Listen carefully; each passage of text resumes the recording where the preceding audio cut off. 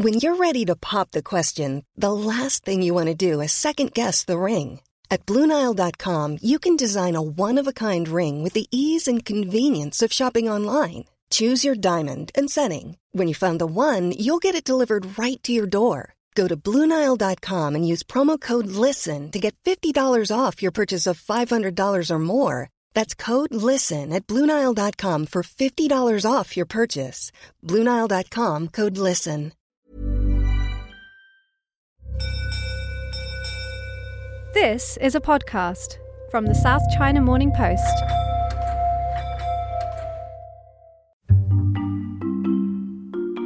Let's start with a simple fact. A lot of people all over the world eat a lot of meat every day. In the past 50 years, the number of people on the planet has doubled, but the amount of meat we eat has tripled. And a lot of that growing demand has come from developing countries, and particularly China. In 2018, an average Chinese person ate 53 kilograms or about 120 pounds of meat a year. In contrast, in the 1960s, China's average meat consumption per capita was less than 5 kilograms a year. So what happened in between? To put it simply, China got rich. GDP, when the GDP is growing quickly, that's when we usually see meat consumption grow the fastest. Whereas in developed countries, it sort of has plateaued. In the meantime, China's population has doubled in the past half-century. By 2025, China is expected to feed 1.4 billion mouths. But on the supply side, China is actually doing pretty good. It produces nearly all of its own meat and is home to more than half of the global pig population. That said, however advanced our modern technology gets, meat is simply a costly product to make. A massive amount of fodder, fertilizer, water, and land resources are needed to produce an incredibly disproportionate amount of meat. And China's growing appetite for meat is making it increasingly harder to make ends meet. We all are now focusing on growing the alternative protein sector exactly because we can see that there is absolutely no way we can produce food enough to feed the growing population and a growing appetite for meat. So today on Inside China Tech, an alternative. Plant-based meat companies such as Impossible Foods and Beyond Meat in the US have been the talk of the town for years. They, of course, have a huge interest in selling to China, which accounts for about 1/5 of the world's meat consumption by volume. But in addition to getting the clearance from the Chinese government, these companies will also need to battle homegrown rivals, who generally charge lower prices and have a better understanding of Chinese taste. Excuse me. Hello. Can we order? Yes. In this episode, we tried Impossible Meat. We tried its counterpart in China. Okay, so we are at Planet Green, the restaurant in Shenzhen. We talked to people who sell it and who study the market and ask, how should companies introduce, or perhaps reintroduce, meatless meat to China? We'll be right back.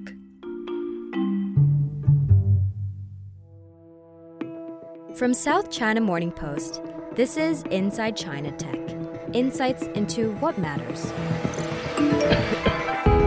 Come work for us because we are 996. Are you okay? 大家好，我是乐天一。 I started Alibaba 1999 in my apartment. What's your problem? Speed and data, and that's where China comes in. Here's your host, Zen Su. First of all, why are we doing this? The traditional meat industry, of course, leaves a huge greenhouse gas footprint, but it also has a wide range of environmental impact. It requires a lot of water and creates water pollution. It needs a lot of land, which leads to deforestation that at times lead to forest fires that in itself creates more greenhouse gases. But it's not only about the environment. Intensified animal farming also affects how our bodies respond to medicine. Let's take a look at China's favorite meat, pork. China's pork industry has been under threat as African swine fever spreads to all provinces, killing hundreds of millions of pigs and causing pork prices to skyrocket.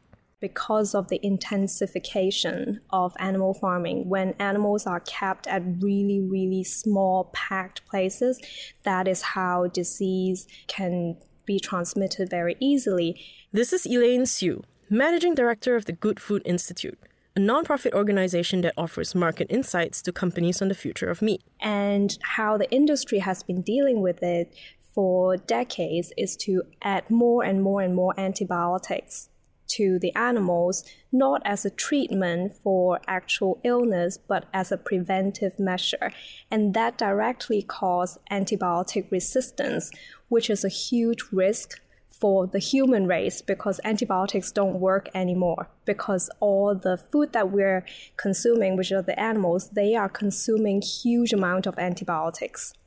And therefore, the antibiotics that we have developed to treat humans don't work anymore because of the antibiotics resistance, the overuse of antibiotics in animal farming directly causing that global health crisis, really. By 2050, the world's population is expected to reach 9.7 billion, and there's little chance that the current system can sustain our growing appetite for meat. Shifting to a more plant-based diet can be part of the solution, which leads to our second point. China is no stranger to vegetarianism. If anything, the Chinese invented tons of vegetarian dishes imitating meat throughout its centuries-old history of Buddhism. I often said that for plant-based food culture to become mainstream, in the West, we need to take ethics off the table, but in the East, we need to take religion off the table. Elaine is talking to our producer Yang Yang about how having a tradition of mock meat can be a double-edged sword. Off the table because in China and a lot of places in Asia, people associate vegetarianism or plant-based eating with Buddhism. So that kind of isolate or separate people into two groups. If I am not a Buddhist, then why would I become a vegetarian? So it can be that kind of baggage as well as, if I may say, some pretty bad marketing because it was never meant to target the mainstream or the younger generation, right? So the marketing, the packaging, the branding, they're all quite outdated. And it was fine for what service it had to provide, like the purpose that it had to serve. It was fine for that. But now that we're talking about this 2.0 new phase of the alternative protein, including plant-based meat, then it can be a bit of a baggage for people, for consumer to get over that perception. The 2.0 phase she's talking about refers to a new generation of products that use technology breakthroughs to produce meat substitutes such as plant-based meat. In comparison, traditional vegetarian products like mock meat are actually derivatives of vegetable dishes. Mock meat in China typically doesn't taste too much like meat, although great craftsmanship can make it look like the real deal. It cannot just be craftsmanship, it has to be science and technology, which can be scaled up and therefore really shift the market. Excuse me. Hello. Ready? Can we order? Yes. Yes, of course. What Can we get a Impossible Chorizo burger? Sure. And sweet potato fries? Can plant-based meat really shift the market? We don't know. On our last business trip, Yang and I tried an Impossible burger at the airport to see how much it could tip the scales for us. It's actually really good. To be honest, if they were able to really make vegan meat as close to beef as possible, I could see this totally replacing like beef for me. Like you can ditch just a steak and order Maybe not steak. Maybe just burgers because this is like patty. I don't think they can make like a whole Impossible. Sorry, I still like steaks, but I can see myself having plant-based meat like this from time to time. But that's good enough news for many companies. If you can convince every Chinese person to be vegetarian even for just one day a week, that's going to create a huge demand. Here's Cross Chen. She's the co-founder of Starfield, a plant-based meat brand in China. 我们认为我们所追求的是叫做弹性素食。 What we're working toward is flexitarianism. Many of our friends would eat vegetarian diets for 1 or 2 days every week, but they don't abstain from meat entirely. We hope what we're doing can coexist with animal meat. Cross started Starfield with her friends in 2018. Initially, they wanted to become Impossible Meat's distributor in China, but everything was a blank back then. The regulations, policies, even the industry standards. Impossible Meat also has a critical ingredient that makes meat meaty. That's called heme. Spelled H-E-M-E, heme is made from genetically modified yeast that requires government approval. And that was just not gonna happen anytime soon. So Cross and her team were like, why don't we just do it ourselves? 虽然我们没有办法去做代理商， Although we couldn't become Impossible's agency, we visited every upstream sector in this business. We found that China has almost 30 to 40 years of history of mass-producing mock meat, which shares a similar process with plant-based meat, but differs when it comes to machines, ingredients, and refinement. So we thought, since there's already a legacy, why not do it ourselves? So again, we gave it a go. Okay, so we are at Planet Green, the restaurant in Shenzhen, and they have just brought us 2 dishes made with Starfield meat. So one is a plate of chicken nuggets made with Starfield's chicken meat, and the other is the Planet Green burger, where the patty is Starfield's vegan beef patty. It took us some time to wrap our heads around these dishes. I don't know if it, I can't tell if this is beef. It could very well be pork to me, you know? True. Yeah, so if Impossible meat, that burger we tried at the airport, neither of us could tell it's not real meat. But I think for this burger and for that chicken nuggets, there is a gap. I would definitely doubt it. Starfield is well aware that they have a long way to go. Cross told us that there are mainly 2 things that make a piece of meat taste like meat. One is flavor, the chemicals that contribute to the meaty taste, and the other is mouthfeel, the texture, the biting sensation.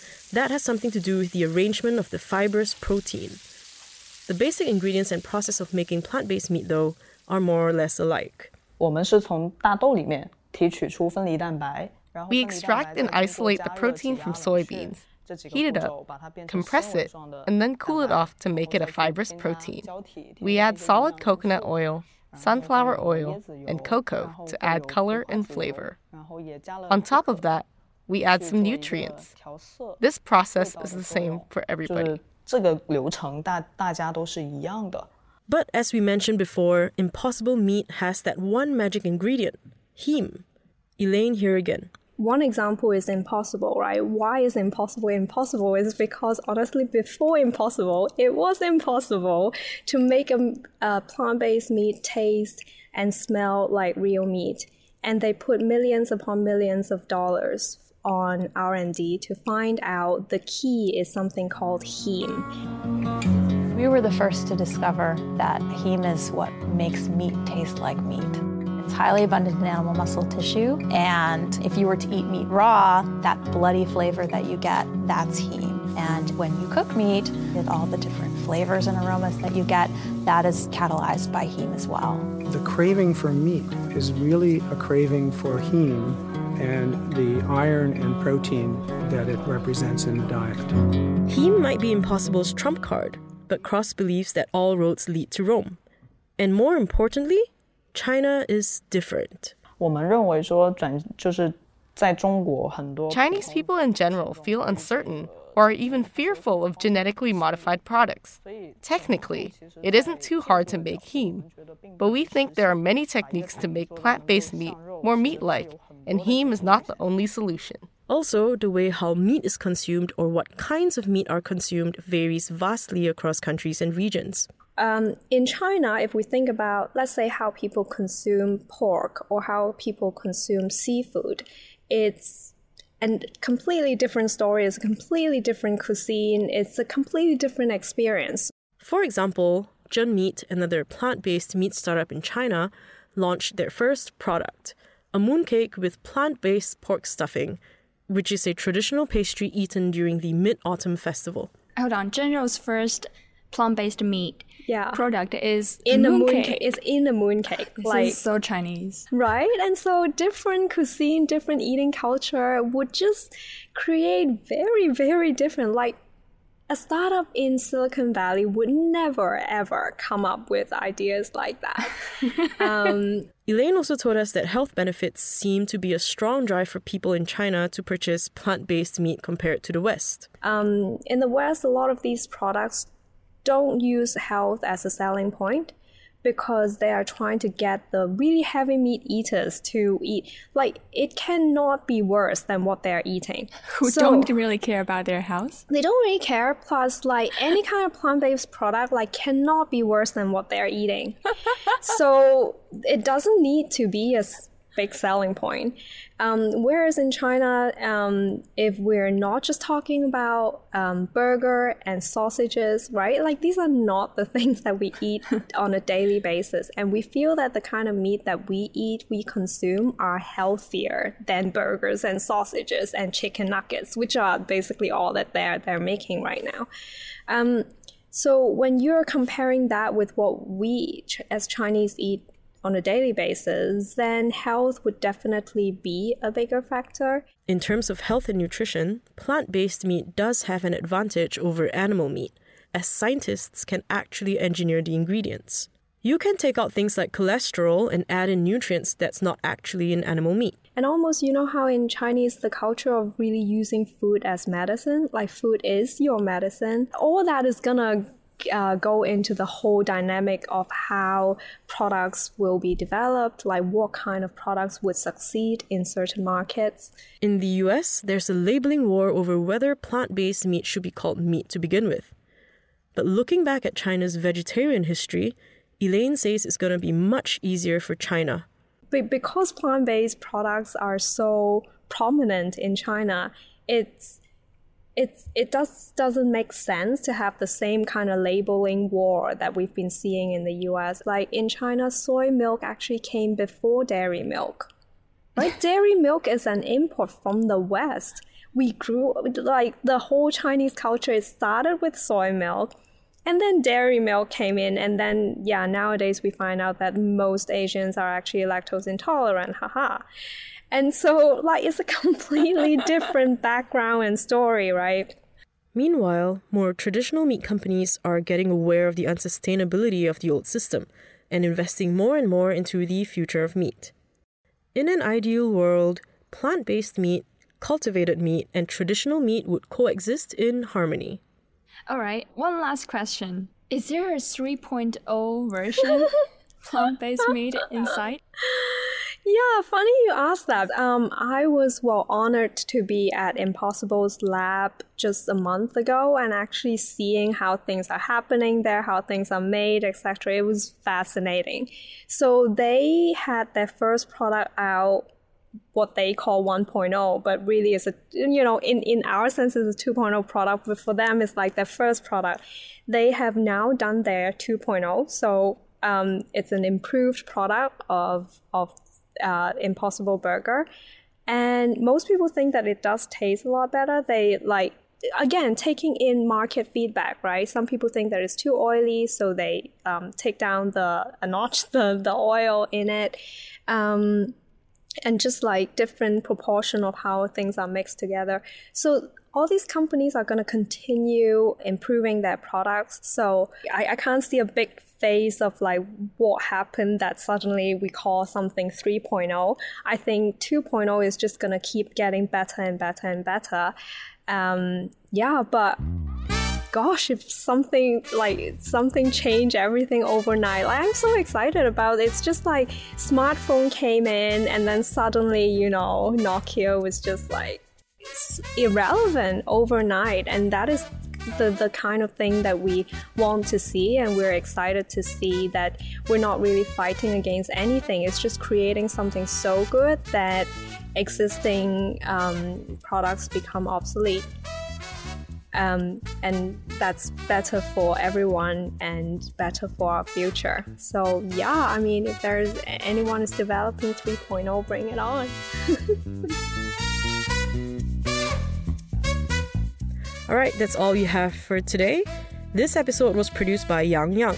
We'd like to thank Cross Chen of Starfield as well as Elaine Siu of the Good Food Institute. If you'd like to follow me on Twitter, my handle is @Zensoo, that's ZENSOO, and for more awesome stories about China tech, head on to scmp.com/tech. Finally, if you've enjoyed this podcast, do rate us 5 stars on Apple Podcasts. We can also be found on Spotify, Stitcher, Himalaya, basically anywhere you listen to your podcasts. In the meantime, Happy New Year, and we'll see you in 2020. Bye!